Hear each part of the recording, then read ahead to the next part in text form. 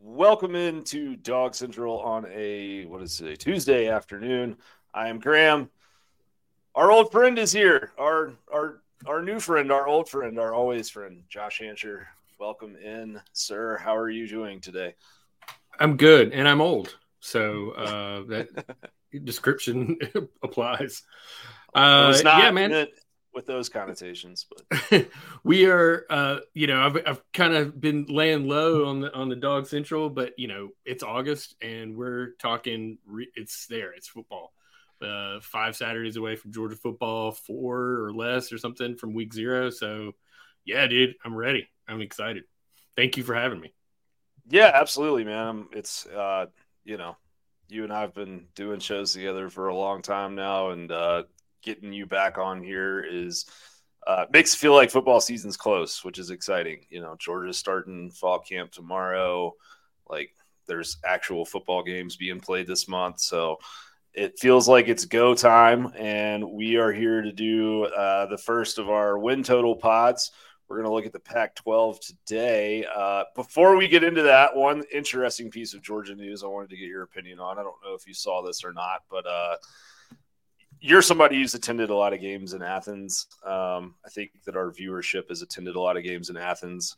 Saw the news today that Georgia is now gating the bridge outside of Sanford Stadium on fall Saturdays, and was just curious if you had any thoughts or impressions on it, or if you've seen it.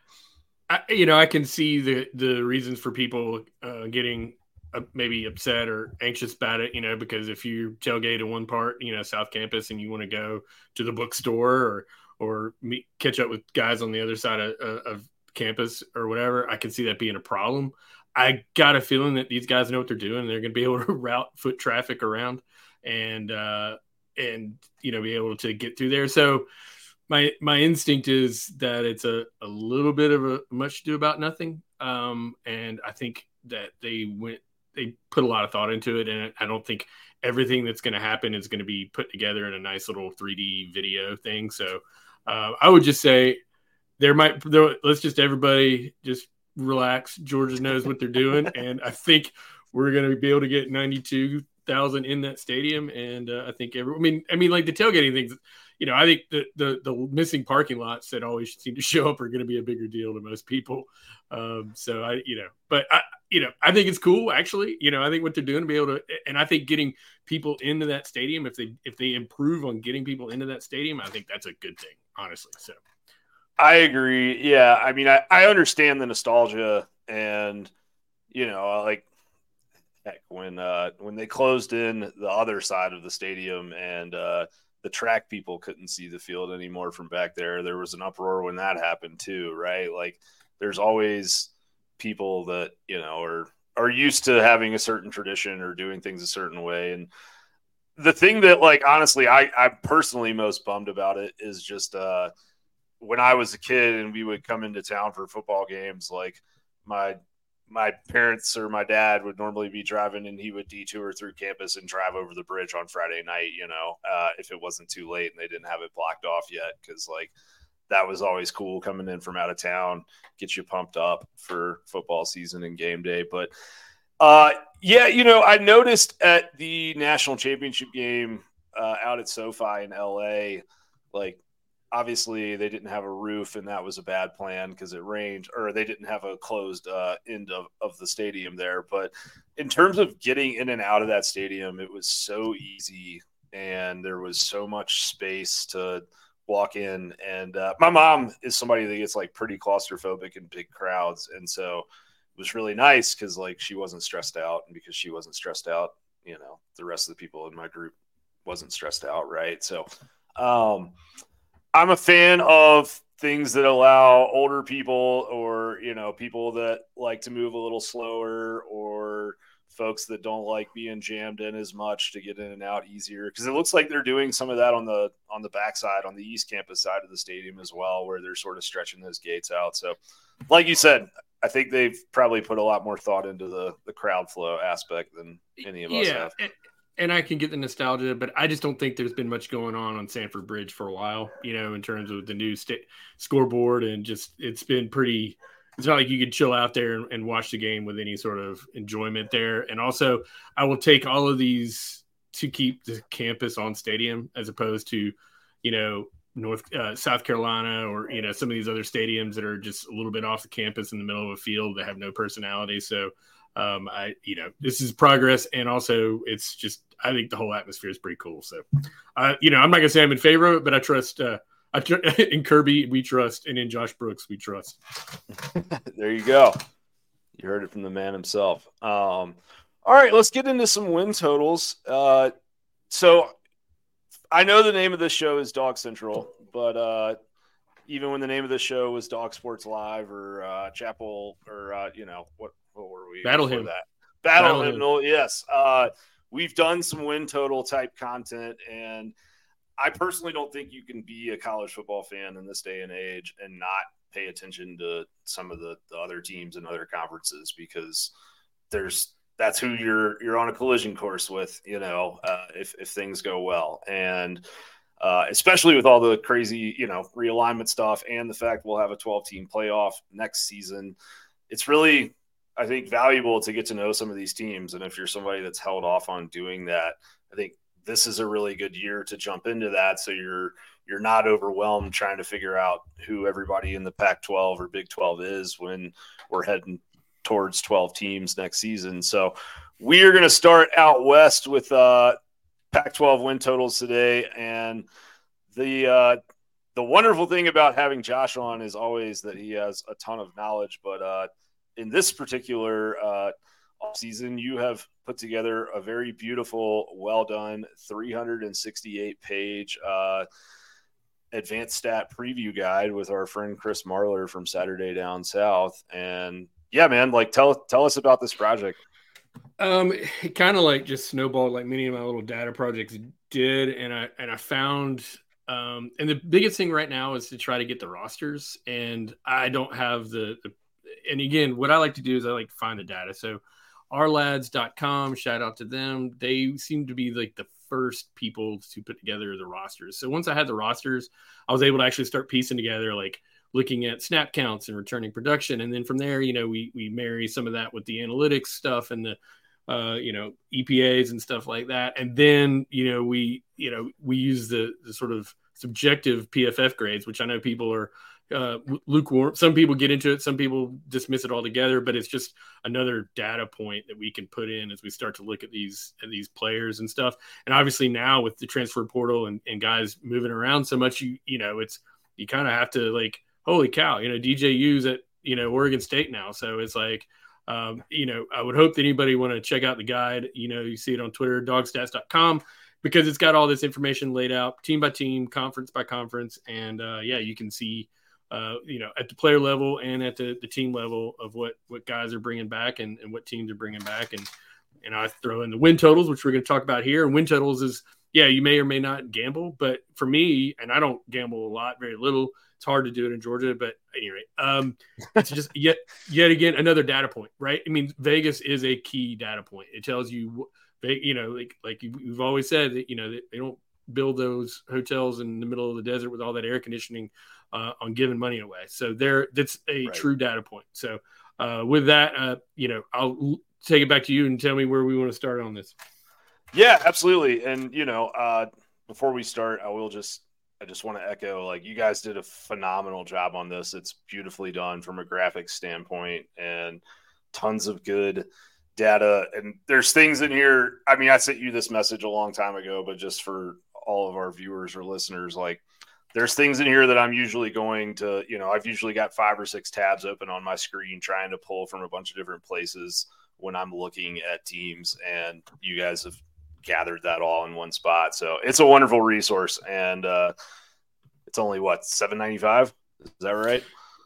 Yeah, $7.95. And if you want to go and retweet, deal. If you want to go retweet one of my tweets, I'll DM you even a buck or two off of that. And I know that if you remember Dog Central, you can go to the forum there, and then there's a discount code for the Dog Central members and stuff. And it's I wasn't trying to compete with anybody. I just wanted to add some of my perspective on it, and it's been pretty well received. A lot of the gambling dudes like it. So if you are thinking about putting a little money down, it might behoove you to spend a few bucks and just look at this stuff. Absolutely. Well said. Yeah. So, and yeah, if you are a Dog Central member, just go over to dogcentral.com and that post is still pinned onto the top of our forum there with the discount code, so you will be able to see it there. We're going to start out here out west with the team that has the highest win total in the conference, which is USC this time around. Let me find them in here amongst all this mediocre West Coast football. I'm just kidding. Pac-12 this year is really like maybe the most exciting league in the country. I was looking here last night. I counted 6 teams with win totals over 8.5. So like the top half of this conference is going to be very, very competitive, right? USC's win total, we're looking over under 10. That's juiced to the under, so Vegas slightly favors the under there, but not heavily juiced. It's just minus 120 for the under and plus 100 for the over. So if you bet $100 on the over, you're going to get back $100. If you bet $100 on the under, you're only going to make 80. So, Josh, what was your initial impressions? What stands out to you about USC, man?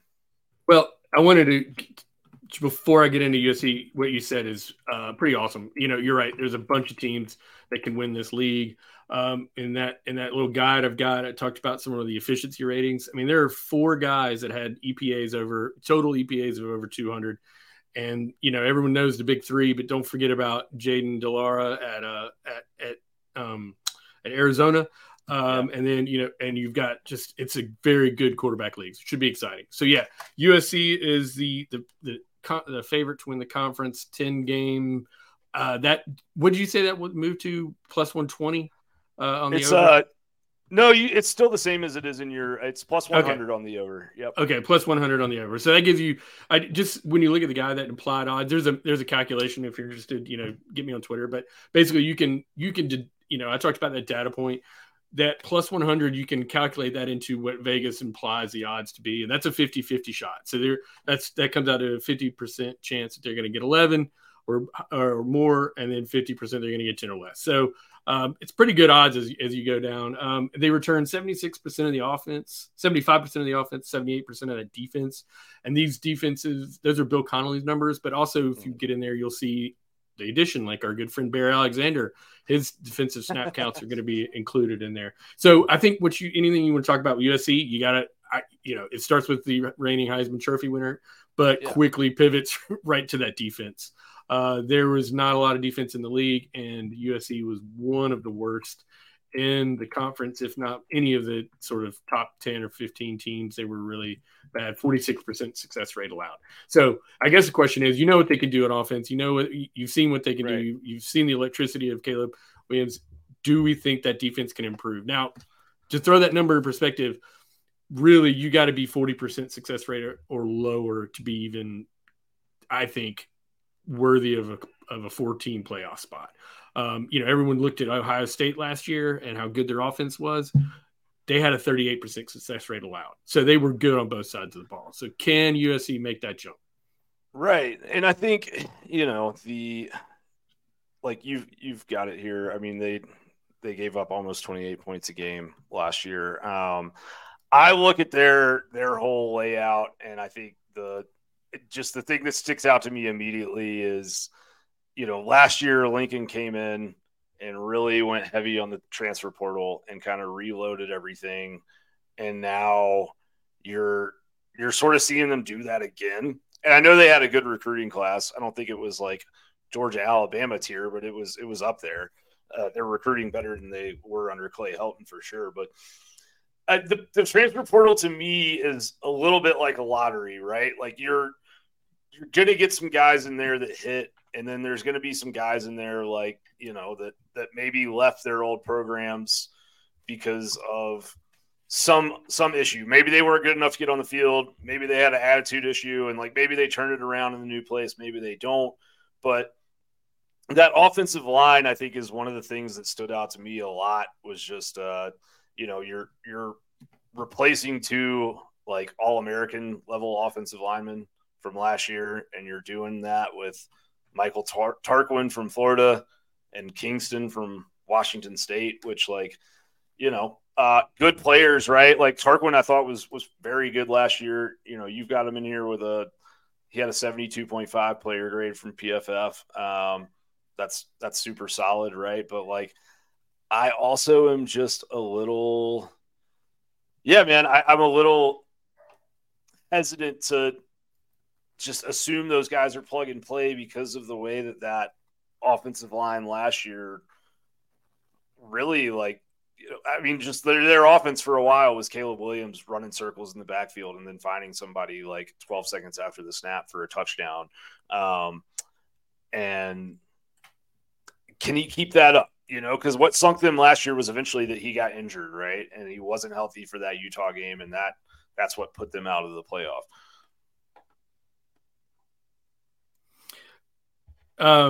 Yeah, and they've got three guys there. If you look at the snap counts on there, three of those guys that are leading snap counts for that O-line are transfers: Emmanuel Pregnon from Wyoming and Jarrett Kingston from Washington State, and Tarquin from Florida. Those are all good, like you said. They got all good PFF grades, but you just wonder, an O-line's got to work as a unit. I don't know if how much they were together in the spring, and you've got fall, but that's a concern. What they did, hey, speaking of their running backs, Marshawn Lloyd from South Carolina, right? One of those guys we you might be familiar with, and we know what he's capable of. And Dorian Singer from Arizona, interconference transfer there, who was very, very good, almost 100 targets last year.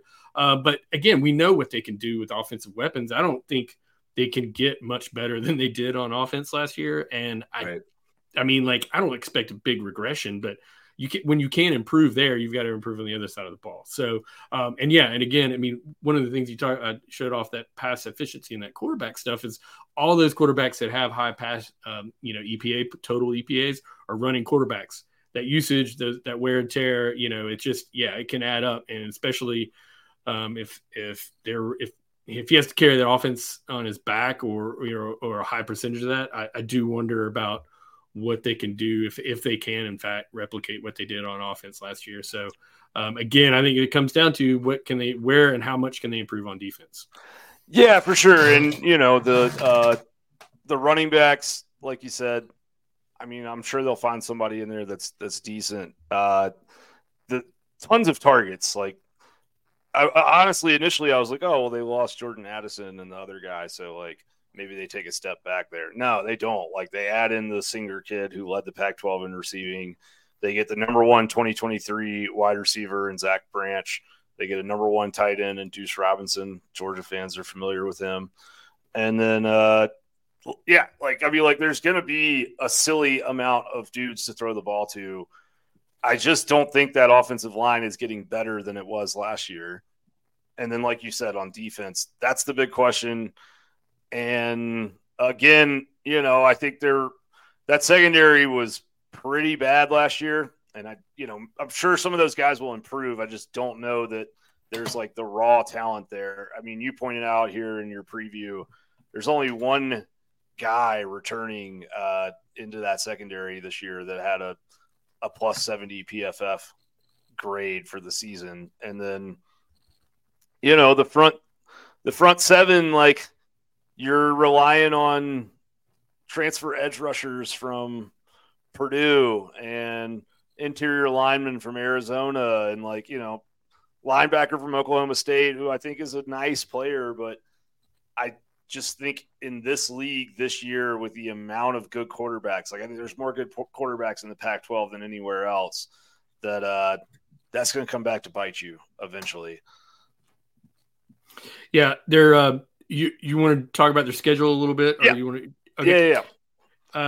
It's a backloaded schedule. They don't play a team with a win total over 5 until Notre Dame week 7.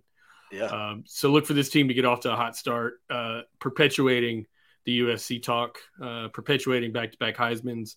But they haven't done anything yet until they get to mid-October and get Notre Dame at Notre Dame. Yeah, at Notre Dame, and then last year they didn't play Washington or Oregon, which really helped them, get to Vegas in the Pac-12 championship game at 11-1. This year they get both of them in the last 3 weeks of the season, in addition to the rivalry game with UCLA. 3 teams with win totals over 8.5, so 3 teams that Vegas likes. What's your thoughts? Well, also 4 of those teams, Utah, Washington, Oregon, all UCLA, had offenses over 50% success rate. So yeah, that defense is going to get tested. I can see, like I said, they're going to start 6-0 or 7-0. They're going to beat Notre Dame. They're going to beat Utah. They're going to beat Cal. So can they go 2-1? Yeah, 2-1 against Washington, Oregon, UCLA, at Oregon. Yeah, I think so. Golly, 10 is a tough number. See them go 10. It's not a half. Because personally, for me, like I have a hard time forgetting what Utah did to them last year twice. I think that is stylistically that kind of power running game, 12, 13 personnel style that Utah has is not a good matchup for USC's defense. I don't think anybody's defense is really a good matchup for their offense either, but I struggle to. Yeah, I mean, in my little schedule breakdown, I don't know if you can scroll to it. It's at the bottom of it. Utah is returning 7 players with PFF grades of 70 or better on both sides of the ball. So keep going. It's at the end, right? You're getting close to it. Well, of course, anecdote is how many teams have that start with O or later in the Pac-12. It's a lot. You mean at the end of the Pac-12 section? Yeah, it's in the Pac-12. Yeah, you can see there it is. There you go. Nice. Yeah, okay. Yeah. So you can see that. Yeah, so Utah. Cam Rising is probably one of those players, so that's a big question mark. But right. Yeah, they returned 14 players, which looks like the most returning, one of the most returning quality team that they're going to face. So yeah, I guess it comes down to that game. It's like, do you think they're gonna finally get Utah monkey off their back? I think they do. Give me 11-1. I'll take it. Wow. Okay. Give me 11-1. I'm not as I feel like USC's season last year, as good as it was, it's kind of a lot of smoke and mirrors. They had, I believe it was the highest turnover margin of any team in the country last year. Like, their defense created, as bad as their secondary was, they were also phenomenal at catching balls that hit them in their hands. They busted a lot of coverages, but when they had a chance to pull something down, they did. I think that is, we talk about turnover luck a lot. Like, I don't think that's a repeatable thing really for them. And I just think that the grind of that schedule, like, Lincoln Riley's done a very good job in the transfer portal, but the grind of going to Notre Dame, getting beat up by physical Utah at Cal is a sneaky game. I don't think they're going to lose that game, but Cal's another one of those teams that will kind of beat you up and like turn things into a street fight. And then, yeah, man, Washington, Oregon, UCLA. I'm going with. I think 9-3 is more likely than 11-1. I think probably a push is most likely.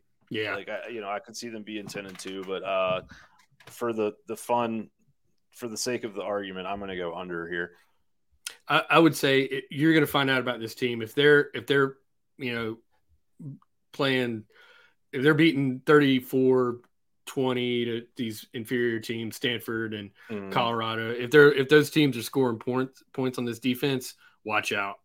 But if they come out and they're beating teams up, taking some, getting some of that garbage time, which they didn't have much of, I don't think, last year. That'd be an indicator of where they're going to be for that tough stretch run. So, absolutely. All right. So Vegas's next favorite Pac-12 team is Oregon. Both Oregon and Washington have 9.5 win totals, but Oregon's is a little bit more favorable. Oregon's 9.5. It's up to plus 110 now. Washington's over 9.5 is plus 125. So I'm not entirely sure the implied odds there. I'm sure they're pretty close, but I look at Oregon, they're 66th in offensive returning production, 59th in defensive returning production. Dan Lanning, best recruiting class in school history, I think. Like, very good offseason for them. Lots of good momentum. What are your thoughts on the Ducks? Well, it's interesting to talk about those line moves. It tells me that Vegas is probably they're not moving that total, but just moving the juice around. It tells me that they think that Oregon's the better team there. Don't you think? I mean, it's because I think that game, that Oregon-Washington game, is probably going to, make the over for one and the under for the other. Obviously they're returning Bo Nix, who had a great year, aside from a great year after the first game. Actually, they moved the ball on Georgia. They had a 50% success rate. Obviously, they didn't score any points. They did. They made a ton of PFF graded them out at 86 for the season, 87. That's darn near elite. And they return a bunch of running backs. The receivers are bringing in Tez Johnson from Troy. O-line, I guess, is questionable, right? That's a big question mark. They've got. That is not Stephen. If in the guide, it will be updated. That is not Stephen Jones from Appalachian State. He's I told him myself, Graham. Golly, why'd you tell them? But I don't know, because I was about. But that PFF grade for the Oregon Stephen Jones is correct. So yeah, they've got real question mark on that O-line. So can Bo? I mean, you talk about a guy. I think that they may be more dependent on running around and their quarterback, making plays than USC is going to be. I just think Bo Nix is not. You talk about something that's not repeatable. I don't think Bo Nix's season. He's going to regress. I think he's got to come. He's going to return back a little bit. I don't think he's going to go in the tank or anything and lose his job. But I don't think. What are you? 43 total touchdowns and 14 rushing ones. I think that's a peak that I don't think is going to come back again this year. Yeah, 519 rushing yards from a quarterback position, when you consider the fact that the NCAA takes sacks out of rushing statistics, is pretty remarkable in this day and age in a power conference for an offense that also had like a very prolific passing game. We're not talking about running the veer or the triple option here. I think you nailed it when talking about the offensive line, man. I think that's the biggest question for me is, another one of the preview content things that I like to look at is pick six previews with Brett Cianca, and he does a good job. He has kind of some of his own metrics that he plays with, but his preview was talking about how Oregon's offensive line was the only one that was top 10 in sack rate and run push in the Power 5, or I think maybe even all of the FBS, and they lose four starters. They get back a left guard that was hurt in week 2 last year that we saw against Georgia, who's a good player. But they barely gave up any sacks. I think they gave up 5 sacks the entire year, and they also hit 16 pass plays of 40-plus yards, which is probably not repeatable. And I think Kenny Dillingham, there's a reason he got hired at Arizona State, and it's because he's a very good OC. But people forget that, he spent a year with Nix at Auburn before both of them ended up out there at Oregon together. And, I think, Bo Nix is kind of like a pitcher in baseball that only has, a fastball, and Oregon kind of designed an offense where he would only have to throw fastballs. That's a little demeaning to Bo Nix, but my point is just thought they were really good at only asking him to do the things that he was good at doing last year.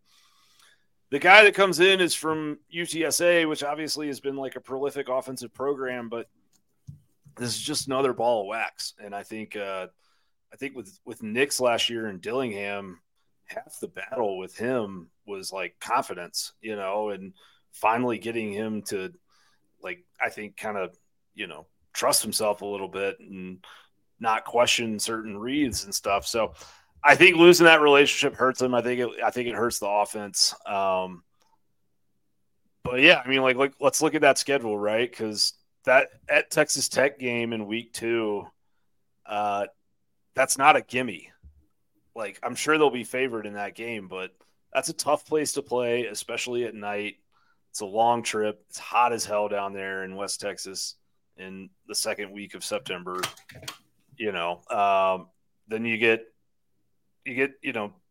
gimmies. Basically, your other 2 out of conference are Portland State and Hawaii.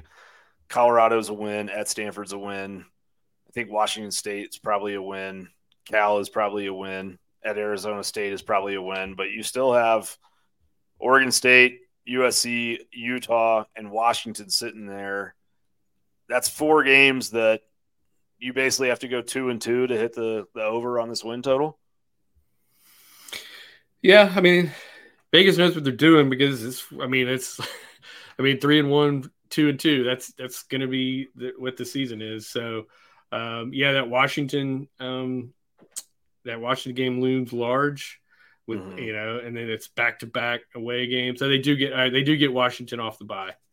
The bye's off Stanford. So, you were talking about that O-line. I was looking at it on the conference intro there. They returned the fewest offensive line snaps in the Pac-12. If you think that overall as bad as that conference was on defense, maybe there's a little regression to the mean just in sheer volume of it. So if you think that Bo Nix has peaked and is going to return and maybe some better defense gets played this year, then and that O-line could be problematic. So I'm kind of cheering and hoping that Washington gets this win. So give me that under 9-3, 8-4. Somewhere in there, depending. We sure in the second year that Dan Lanning's got his guys ready to go on the road and not be looking ahead, and not be thinking of them. I mean, like that Texas Tech is, that scares me for them. Yeah. That's a scary game. Yeah, it's a scary game. I mean, that's a 7.5 win total team. That's not a pushover. No. So that's a good call. And those guys returned 10 PFF guys, PFF 70 guys. So that'll be a good game. I know. I've been looking forward to that game a lot. I hope it's like got to be a 9 o'clock, right? Got to be. I would say I hope it's a late start. Yeah, like it's kind of a standalone time slot a little bit. Week 2 has like 20 games on the slate that I'm interested in watching, so I'm probably going to get divorced by dragging a bunch of TVs into the living room, but it's okay. We'll make it. Be all right. I kind of like think that the offense has to take a little bit of a step back, but I think the defense takes a step forward for them, just because their linebacker play. Yeah, Jordan Birch. Like they added a bunch of really talented guys out of the portal, like Kyrie Jackson from Alabama. Was he a stud for Alabama? No, but like he's a talented kid that I think can excel in the Pac-12. This linebacker, Justin Jacobs from Iowa, I was doing a little research on him. I think he's a very good player, and he comes in for them. And then they get this Solé. They get Connor Solé from Arizona State. Like my point that I'm trying to get at is last year I thought their defensive line was pretty nasty. I thought that when we were doing our preview content for the Georgia game, like Dorless is a good player, Masai Funa is a good player. Like they've stacked blue chip studs on their defensive line, and that's not something you see really anywhere else in the Pac-12. But the back seven was just really, really struggled. Like their boundary corners were good, and then their safeties and linebackers, Noah Sewell and Justin Flo, like that's basically how Georgia got them, right? Was making those guys run sideline to sideline and chase Kenny McIntosh or chase Ladd McConkey on an end around, and they weren't fast enough to do it. part of me thinks they can't get worse coverage, like play from their linebackers than they did last year. And so I kind of think it evens out, basically, is what I'm driving at. I think the offense has to take a little step back. I think the defense has to take probably a decent step forward. At that 9.5 number, I think I'm with you. I think that they go probably 9-3. I think that's probably the likely scenario. I just don't think that, I know they get USC at Autzen and they get Oregon State at home, but going to Utah is tough. Utah hasn't lost a Pac-12 home game in like 4 years. So, that's how many will they really lose this year? I don't know. And then we talked about that Texas Tech game, and they got to go on the road to Washington, which is a huge rivalry. And that's probably going to be like there's a decent chance those two teams will be, if Oregon get past that Texas Tech spot, then those two teams will probably both be 5-0 going into that game. You're probably looking at like College game day out on the West Coast in the dark. But I'm going under for the Ducks. I'm with you. I'm riding that. Harry's following you mostly. But he likes them 9-3, possibly 10-2. So he's a little bit higher up on this. Shout out to Harry, one of the OGs of Dog Central. OGs, like. Yeah, absolutely. I mean, you would expect a Dan Lanning coach team season 2 to improve on defense. There's no reason to think they won't. I think that offense is going to be not as good. So they're going to be in a lot of close games. I feel like, especially down the stretch, and that schedule does not help them. That's a tough schedule. It is. Yeah, at Utah, at Washington. If they split that, that's huge. It's a good result. I agree. Yeah. Absolutely. All right. Speaking of the Huskies, win total was 9 when you made this guide. Vegas has bumped them up to 9.5. So that would tell us that there's some money that's been rolling in on the Huskies.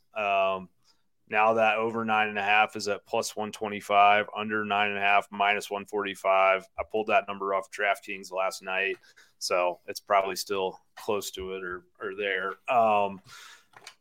Look, dude, I'm just gonna go ahead and say it now, man. I was going through doing research for this last night, and I think Washington might be a playoff team.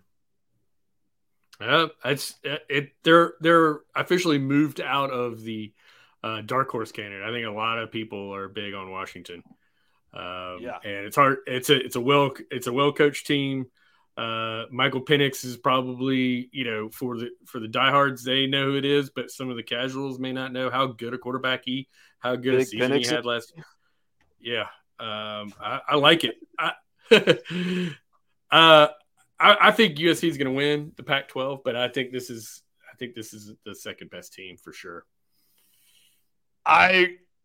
So I'll go ahead and sell you on Penn, or I'll sell you guys on Washington. I'll make my case. So number 1 in pass yards per game last year, retained the offensive coordinator Ryan Grubb after multiple teams tried to make advances at him. One of them being Alabama. This is a pretty saucy stat, okay? 25 scoring drives of 10-plus plays last year. That was the most by a Pac-12 team since 2004 USC. They returned 2 1,000-plus yards receivers in Odunze and McMillan. And then the only question for me is, okay. And so you have that whole offense. They returned 74% of their offensive production, 73% of their defensive production, 15 starters. The question is, they lose the 3 offensive linemen across the interior, right? Like, they get their tackles back, but the interesting thing is that all 3 of those new projected starters are 5th-year players. So experience, maybe not a ton of snap counts, not a ton of snaps, but old guys that probably know what they're trying to do. Maybe not panic on the road. And then this was the thing that really pushed me over the edge on them was, and I didn't know this honestly until last night, but their defense, which really struggled last year, they had 7 players in their secondary get hurt and put out for the season. And so they were at one point in the season talking about pulling guys over from offense just to be able to field a team. And they still won 10 games. Yeah. And yeah, like you said about, those O-line players are going to be having to step up. They're not, green at all. The center had 200 plus snaps last year and had a 67 PFF grade. If it is in fact Mateo Millet is going to be the starting center, he got center snaps last year. They're bringing back. This jumped out for me. I didn't realize how much. I would have not guessed that they ran the ball 58% of the time last year with a 52. Right. Yeah, so I mean that's a team that can impose a will. You know what I mean? They're not dependent on a scrambling quarterback and a sketchy O-line to make plays. They can run the ball. I don't know if they've got a death march like we do, but that's a DeBoer death march. Yeah, DeBoer death march. We're gonna copyright the Kalen death march. Yeah, 11-2, and I like it. Dude, that's a lot. Talk about selling me. I mean, 2 edge players that are first team Pac-12 level guys from last year. One of them here, Trice, 89.1 PFF grade on 611 snaps, 69 pressures. Very nice season from Braylon Trice in 2022. Man, I like it. I think, and you pointed out the rush game, but the rush offense. The thing that kind of surprised me was their rush defense. Top 30 in rushing yards per game allowed, and in yards per carry allowed, and then 11th in opponent adjusted per play rush defense. They were below 90th in all passing defense categories, but again, we just highlighted that secondary injury kind of issue that they had. And what's telling to me is that like they brought one corner in out of the portal from Oklahoma State, Jabbar Muhammad, who good player, played a lot of snaps last year for Oklahoma State, 9 pass breakups. But they didn't go and get a bunch of other guys from the portal to fill out that defense or that back seven, which would tell me that they like what they have there, and they feel like if they had stayed healthy, they would have been able to make a nice run. So let's look at this schedule, because we should probably do that before we just call them playoff champions, playoff contenders. They start off with a big game, week 1, Boise State at home. That's a great matchup. Boise State's got a win total of 8.5, so this is not a down year for Boise State if you want to go off that. That's a team that we talk about our net yards per play. They were over. That's a 1.2 net yards per play team. So that's a team that can win 34% defensive success rate allowed. Yep. Stout. Yep. Returning 5 PFF guys on defense too. So that'll be a good test. If they come out there and dominate that game, watch out. That's a good indicator. Mm-hmm. And I like, this is narrative, but I like having a big game. I think that having that big game for Georgia the last 2 years, that's huge. I mean, we'll talk about Michigan's opening schedule down the road, I think, but I guess we shouldn't even bring up schedules, golly. But and then Tulsa. So back-to-back home games that Tulsa's not any good, but still. No. And then Michigan State comes to town. So that's a good schedule. And you're going to find out a lot about how like you said, you're kind of like, if we see some improvement, like in USC, if we see some of that, if we see Washington beating guys 35 to 13 and 35-14 and stuff like that, watch out. That we're going to find out real quick if that defense is what they hope it is, and see that improvement. I agree. I think that the Harry in the comments there pointed out, that 4-game stretch to end the year is a tough one. They got to go to USC, come home, and get Utah. I think getting Utah at home is big. I mentioned earlier, Utah does not lose games at their place in Pac-12 play. Going on the road to Oregon State, especially late in the year, can be tricky. It's cold, and kind of a weird place to play, especially at night. And then they get the Apple Cup at home. I'm definitely on the over here. I'm definitely on the over 9.5. I think the question for me is where am I falling in terms of record? It's hard for me to think that they're going to run this. It's really hard to go 12-0 in college football, and this is a tough schedule. You got 5 games against teams with win totals of 8.5 or more. I'm still going to say that they go 11-1, and I'm going to say that I would say that they lose a shootout to USC, and then they get USC back in Las Vegas, beat them, revenge their only loss, and go to the college football playoff. All right. It's interesting they got Oregon off the bye there. So I think they're going to start off.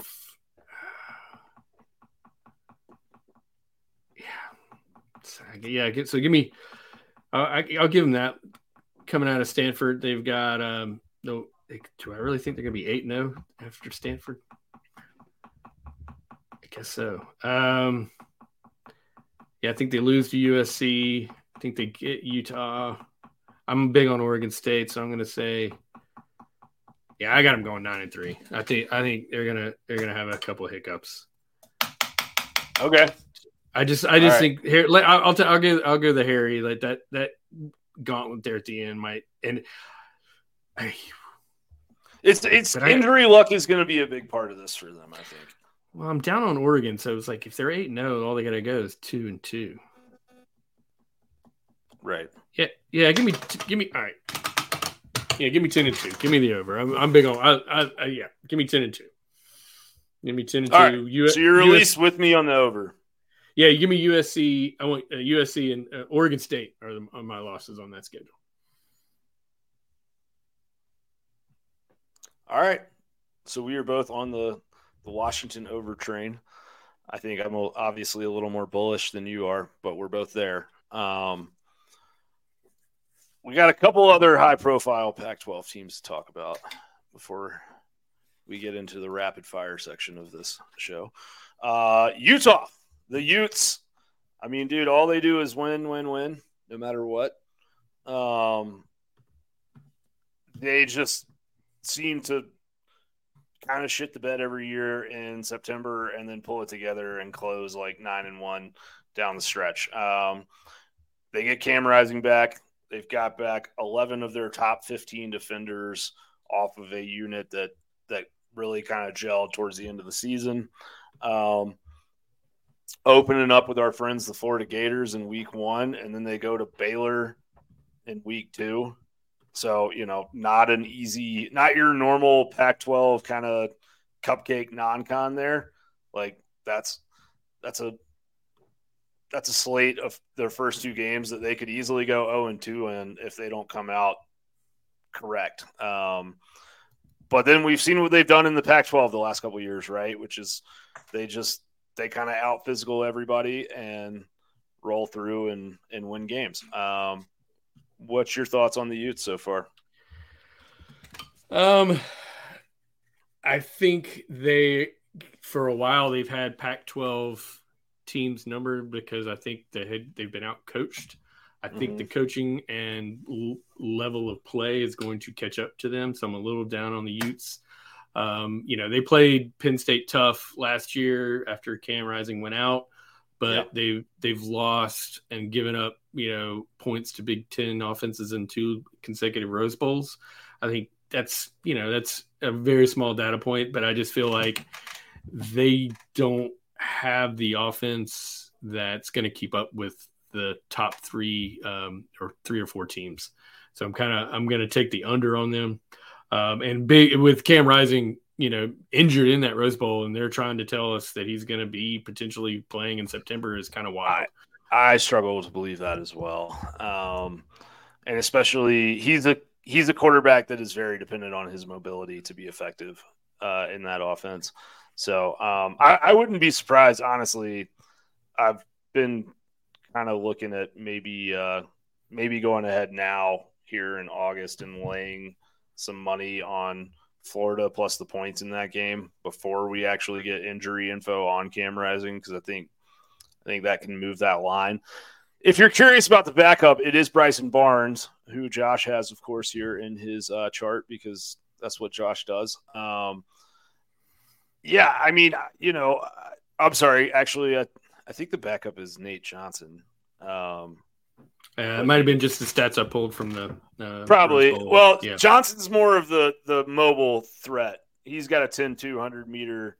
Ran a lot of wildcat for them last year in situational kind of packages. But that would be a good question is, are they going to, like, Florida's defensive line's a little thin. Maybe Utah just brings in this Johnson kid and goes 8 pass attempts and tries to run the Treon Harris playbook at Florida in week 1 there in Salt Lake City.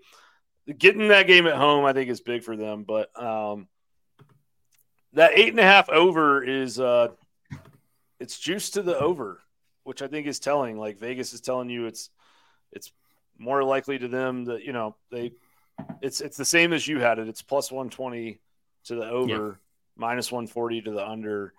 Vegas is telling you they think it's a lot more likely this is an 8-win team than a 9-win team.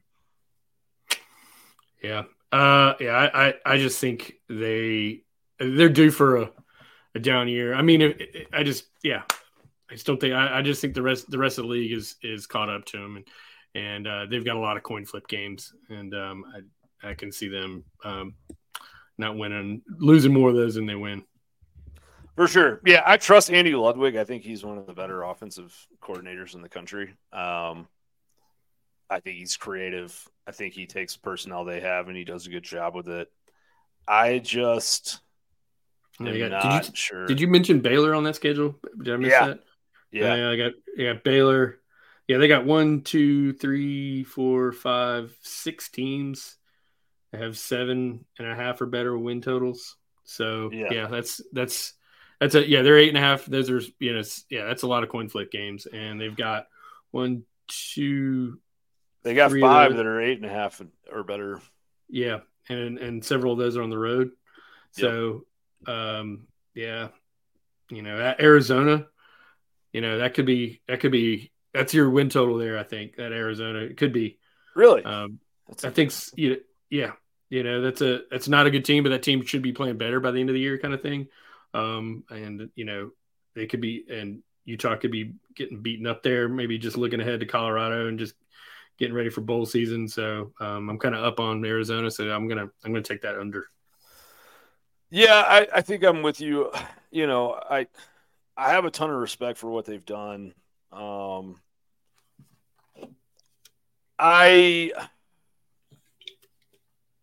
see. I'm gonna go. Yeah, I think it's 8-4. I think 8-4 is more likely than 9-3. Harry agrees with us. 8-4, maybe even 7-5.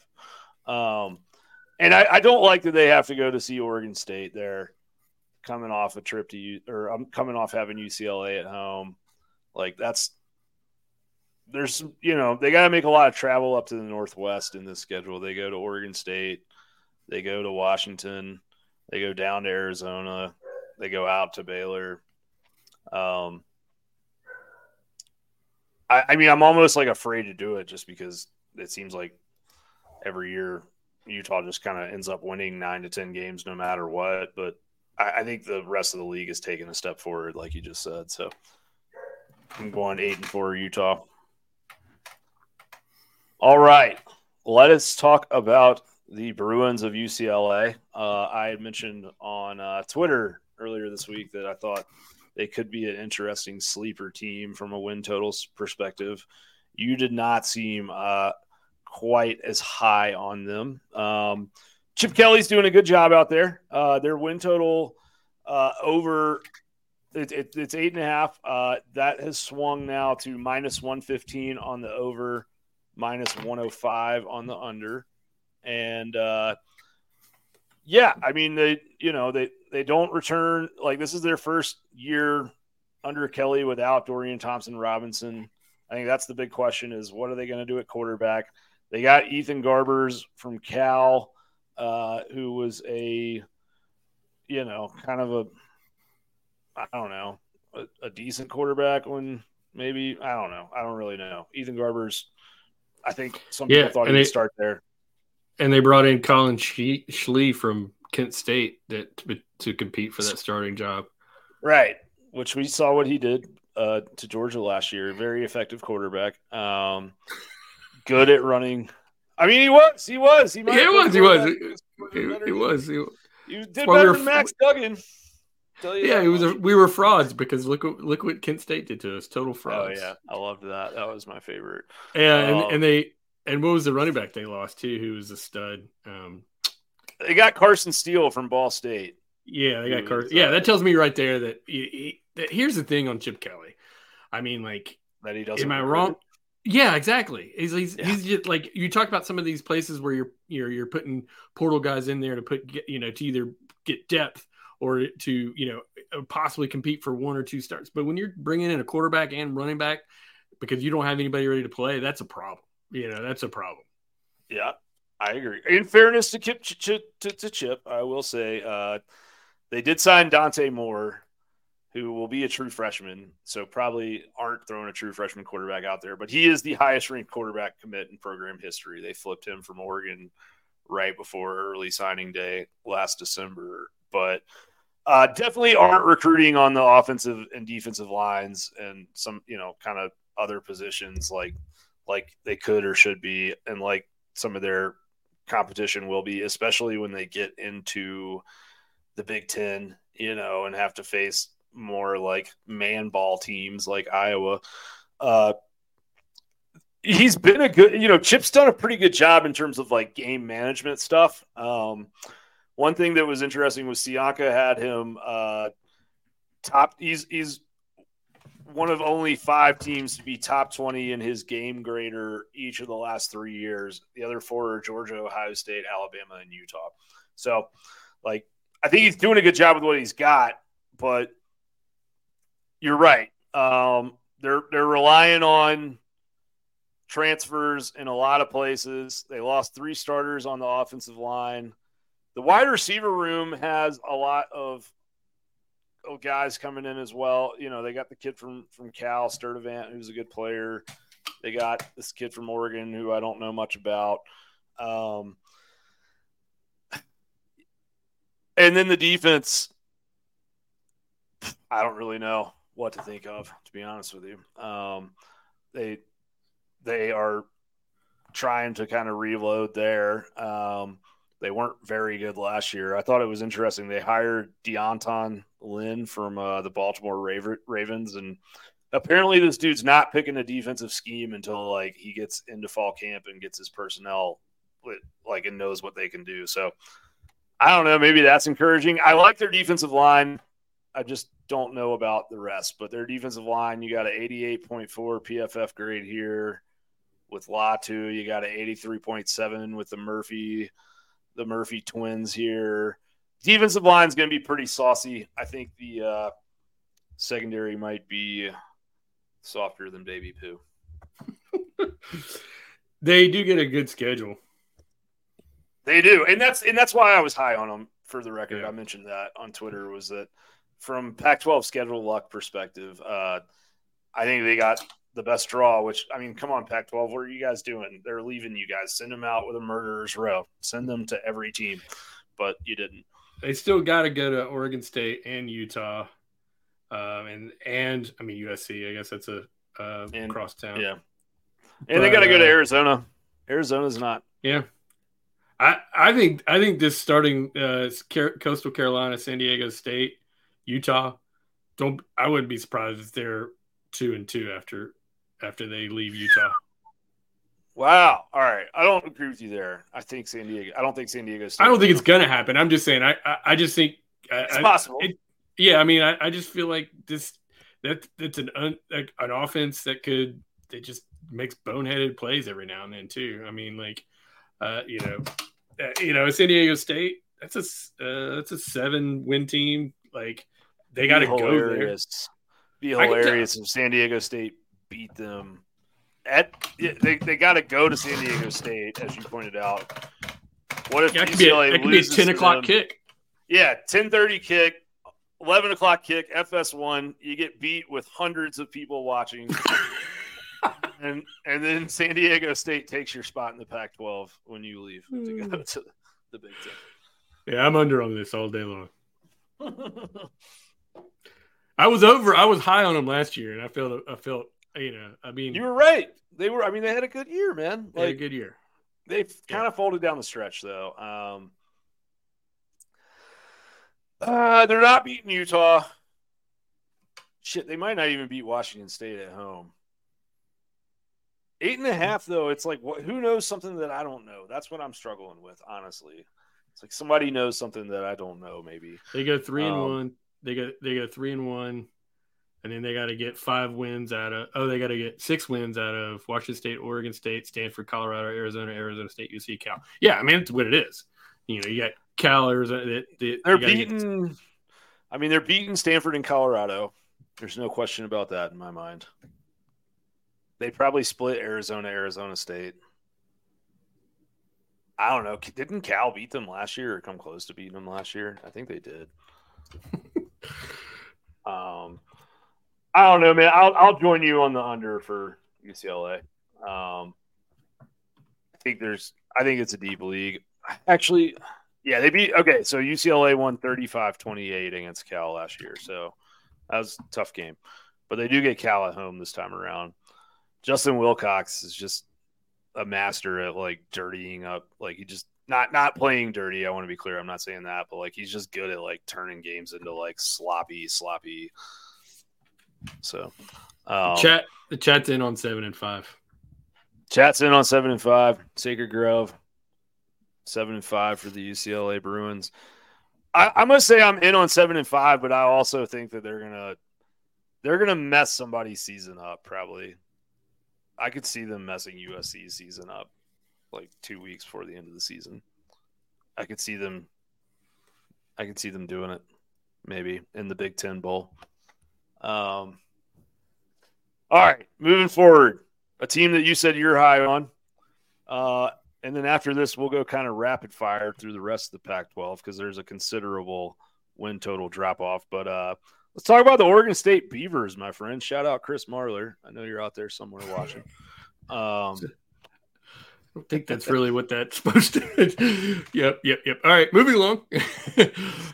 Yeah, dude. Like I remember actually texted Chris when I was putting this together. I was like, bro. I was like, Oregon State had 6 guys that have PFF grades of 70 or higher, and 100 plus snaps on offensive line. He was like, I hate you, I believe was his response. So I know. We love you. We're not. Yeah.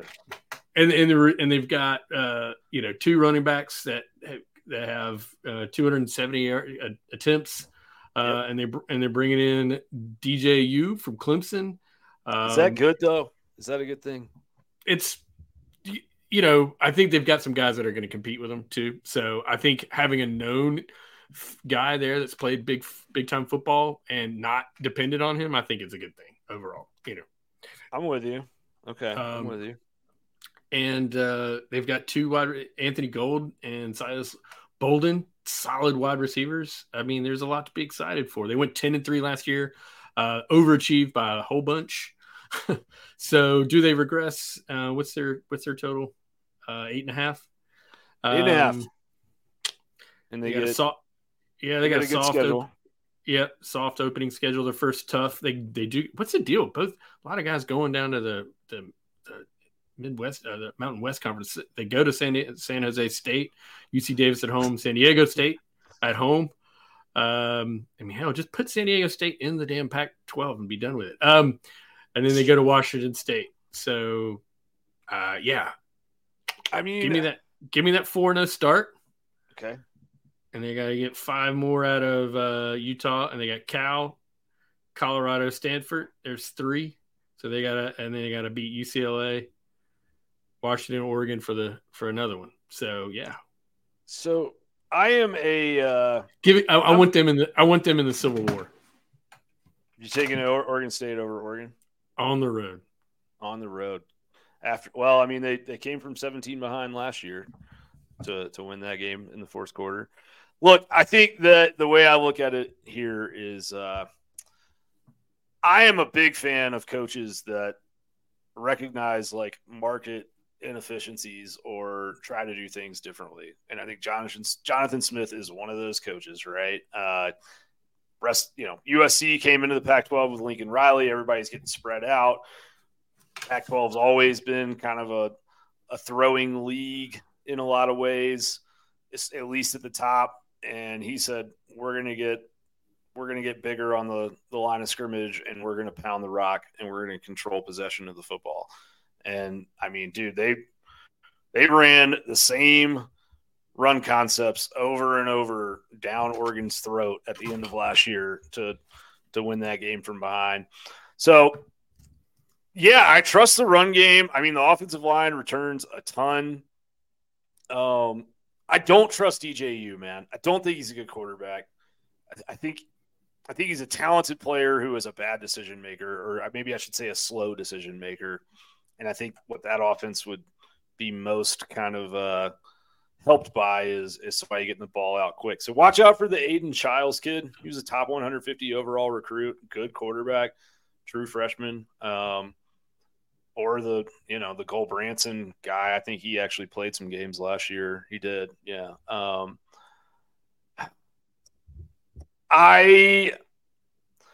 I mean, ever since Oregon State was preseason number 1 on the Sports Illustrated cover in the early 2000s, when I was like in high school, and then fell flat on their faces, I've always been hesitant to pick back-to-back good seasons for Oregon State. But you're right, man. The schedule really does line up for them. One of 2 teams that had a success rate on defense less than 40% last year. Utah was the other, 38 and 39%. They only returned 50% of that, and a lot of that's on the front, defensive front. But the guys, they do have quality returning snaps on the secondary. So I expect that defense to hold up, be the best defense in the Pac-12. All right, you sold me. I'm going 9-3. I think they hit that win total. I think we mentioned win total is 8.5. Over is plus 120. Under is minus 140. So if you agree with us that Oregon State is going 9-3, that's a plus value win total there, plus return on your investment. I'm with you. I like it. I think the defense, I think you're right. This is my. I think you said maybe UCLA, or you had another team that was a spoiler. This is my spoiler team. I think the team that this is the team that can wreck some seasons. So, yeah, and I think Harry's on board. Yeah, nice, Harry. Sorry, I didn't interrupt you. No, it's good. No, so good. Harry's been on this more than I have. He's defer to Harry. All right, let's run through the back half of the Pac-12 since we're already at an hour and 8 minutes here on the broadcast. If you're okay with that, if there's anybody you're sort of like, hey, I want to talk about this team, or I think that there's some value here. Let's just kick it off with Colorado. I mean, we don't have to spend a lot of time on there. Okay, they're the lowest win total over under on Colorado, and they. Yeah, it's the team that everyone somehow we've done a Pac-12 preview and we didn't talk about it because we want quality. We're not just like the shiny object. I think they go over, but not much. You think they go over the 3? Yeah, I don't. Stanford. I think they're lucky to win a game. I think if they win a game, it'll be. I think that they might win the Colorado State. Okay, all right, Colorado State. I got Stanford, Colorado State. Under. And okay, all right, under. I'd probably it has 3.5. So yeah, okay, I was gonna say yeah. Okay. Yeah. All right. Yeah, I think they push. Okay. I think they get 3. But so I'm not going to take 4. All right. I'm back to 3. Push. Under. Let's talk about Stanford. They are the next lowest win total. They are 3. The over now is plus 135, and the under is minus 160. So Vegas, Stanford's winning no more than 2 games. Even though they start out at Hawaii, who had the worst team in the FBS last year. That should be an automatic win. So should Sacramento State. Yeah. And I'm going over on Stanford. All right. So which upset do you have? I think they beat Colorado. Okay, there you go. So there's 3. You gotta get it.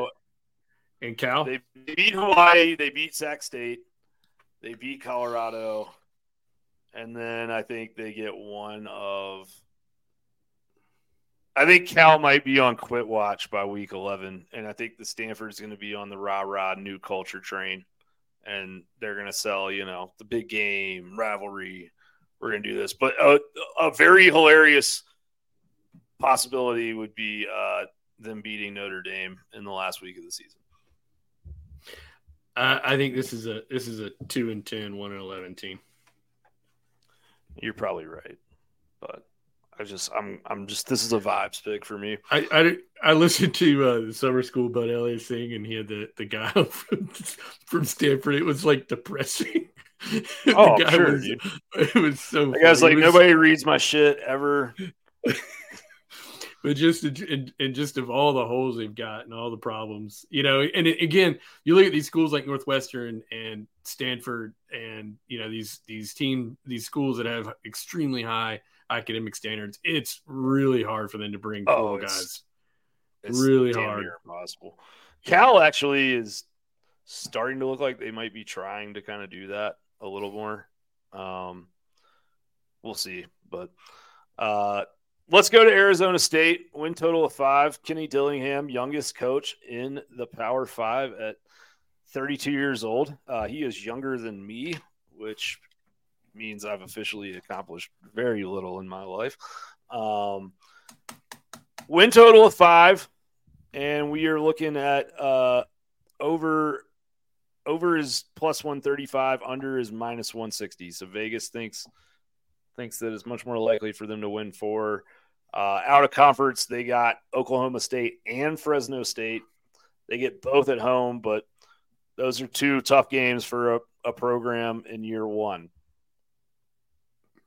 Yep. At Fresno State's an 8 win team in their schedule over under. I like we look at Arizona State, right? Okay, sorry. I got Arizona up here too. So I'm just making sure it's the same one. Give me 6-6. Yeah, and okay. Give me upsets. I mean, their upsets are going to be give me a UCLA. Tough schedule, man. Yeah, give me a UCLA upset. I like Dillingham. I think he's a guy that I think can put together a productive offense. I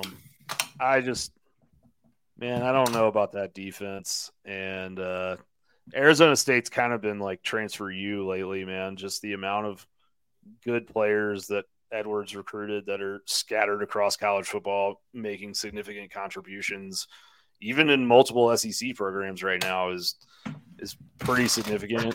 I think that I think that they're going to be like one of those spunky teams that plays a lot of close games, but just doesn't win very many of them. I don't, they'll beat Southern Utah, but they're going to start out 1-3, and they probably beat Cal and Colorado to get to 3-3 before I think they lose out. I think they end up like 3-9, maybe max 4-8. That's my prediction. All right. Them. So then to that last game, is there a nickname for the Arizona State? The Territorial game? Cup, baby. Oh God. So let's go to them. They're also a 5-win team or 5-win total team. It's probably going to be the battle for bowl eligibility. So North Arizona, Mississippi State, 1-1, 2-1 UTEP, 3-1 Stanford, and then that wicked schedule So until they get to Colorado's 4. you mentioned Jaden Delora. We like Delora. Yeah. Good player. Good running backs. Very good running backs, actually, for them.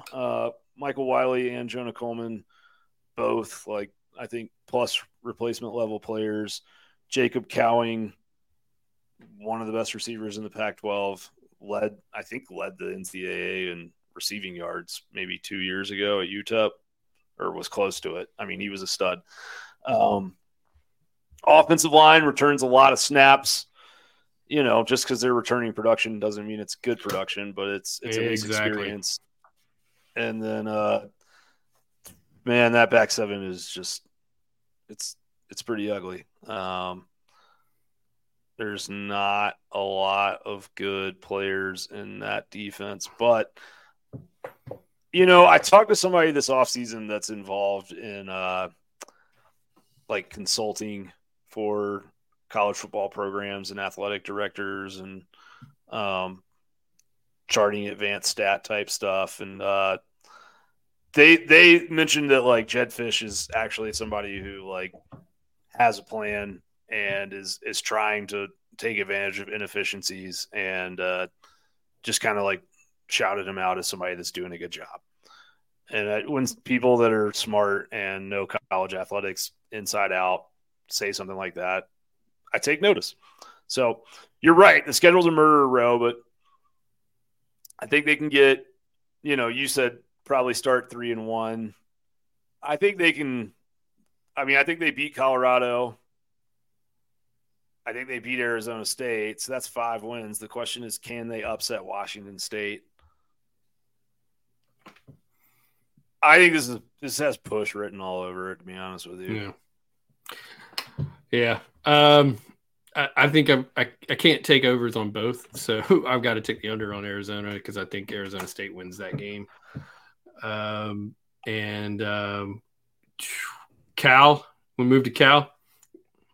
Yeah, I mean, I'm still sticking by my prediction that Arizona beats Arizona State, but yeah, there's your push. Man. Yeah, that's my push. But I think this is a top half league, very top heavy league. So I think a lot of these other teams are going to go, they're going to lose a game they shouldn't, and there are not a lot of upsets in there. So give me the unders on the bottom. Cal is a 5-win team, and they get Auburn. North Texas, sneaky Tigers sneaky of the Plains come calling out. Yeah. Yeah, that's a strange opener to go to North Texas. I don't really understand. You go to North Texas and then you get Auburn at home. Yeah, and Idaho, that's right? Wild. Is Idaho terrible? I cannot remember if there's one. Idaho is. Yeah, they moved down a division. Okay, used to be, all right. They've moved down to the FCS. So yeah, give me 1 and 2 start, 1 and 3. Give me Arizona 1 and 4. 1 and 5, 1 and 6, 1 and 7, 1 and 8, 1 and 9, 2 and 9. I can't believe this win total is 5. 2 and 10. Yeah, give me under. Cal could be bad. You know what? What's their under? They're under. It's juiced to the under. They are minus 120 to the over and plus 100 to the under. I can't believe that, looking at the schedule. So Vegas thinks they're going to beat Stanford, Arizona State, Idaho, North Texas. That's 4. And they don't get Colorado. I guess Vegas thinks they do get Colorado, don't they? No, they don't. No, I'm sorry. You're right. I guess Vegas thinks they get Washington State. I mean, this might actually be one where, like, DraftKings has some. No, they're not. But Cam Ward is fun to watch play. DraftKings has some, like, exact win total lines, and I'm sure other books do as well. But I'm curious what kind of odds you could get on betting Cal at exactly 4, because it might be like have it exactly 2. That's what I'm saying. I mean, Yeah. this might be like a very good fade spot. Yeah, exactly. I think some of these unders, if you go do an alt line or get some more juice on it, especially if your money's going to sit there for 3 or 4 months, Exactly. might as well Yeah. have some Why fun. not? Exactly, dude. Why not just All right, actually? the Pullman Cougars of We Washington wrap up State. on the Palouse at Wazoo, who had a nice little season last year, right? I mean, they had a decent year. They went 7-6 last year. It's a I mean, favorable schedule. a plus 500 year is very good for a team like Washington State. Uh, Decent returning production on the offensive side of the ball, not so much on the defensive side of the ball. And oh man, why opening up at Colorado State and then they get Wisconsin at home? Dude, Pac-12 schedules are bizarre. I don't understand that at all. And then Northern Colorado. 2-1 question mark To start the season, I think they're 2-1. Yeah. And then Oregon State at home. That's a huge game. I think they're I'm 2 and taking 2. Oregon State. Yeah. I'm taking UCLA to beat them on the road. That's 2-3. I'm taking Arizona to beat them as well. So they're 2-4. They lose to Oregon. They're 2-5, and then they close There's with a Arizona. There's a path to 6 wins here. there's a path to 7 wins. Well, I don't think they beat Washington. No, I'm saying like a UCLA or yeah, or Arizona. Or Arizona. Yeah, there's a path to 7 wins. All right. Well, their win total is 6.5. The over's plus 140. The under is minus 165. So I think Vegas thinks they're a 6-win team, and I tend to agree with Vegas on it. I think they're a 6-6 team once again. I think they'll probably find themselves.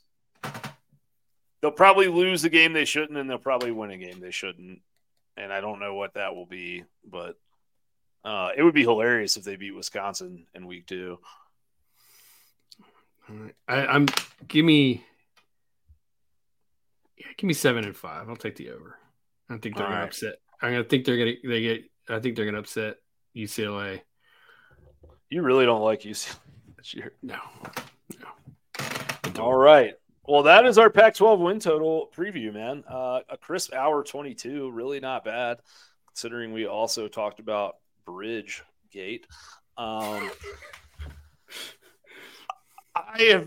made a terrible error, and that is that in the middle of all this, while talking about the Pac-12 teams that were going to let us down, I didn't talk about a team that never lets us down, and that is Home Field Apparel, our good friends. Repping some Home Field Apparel right now.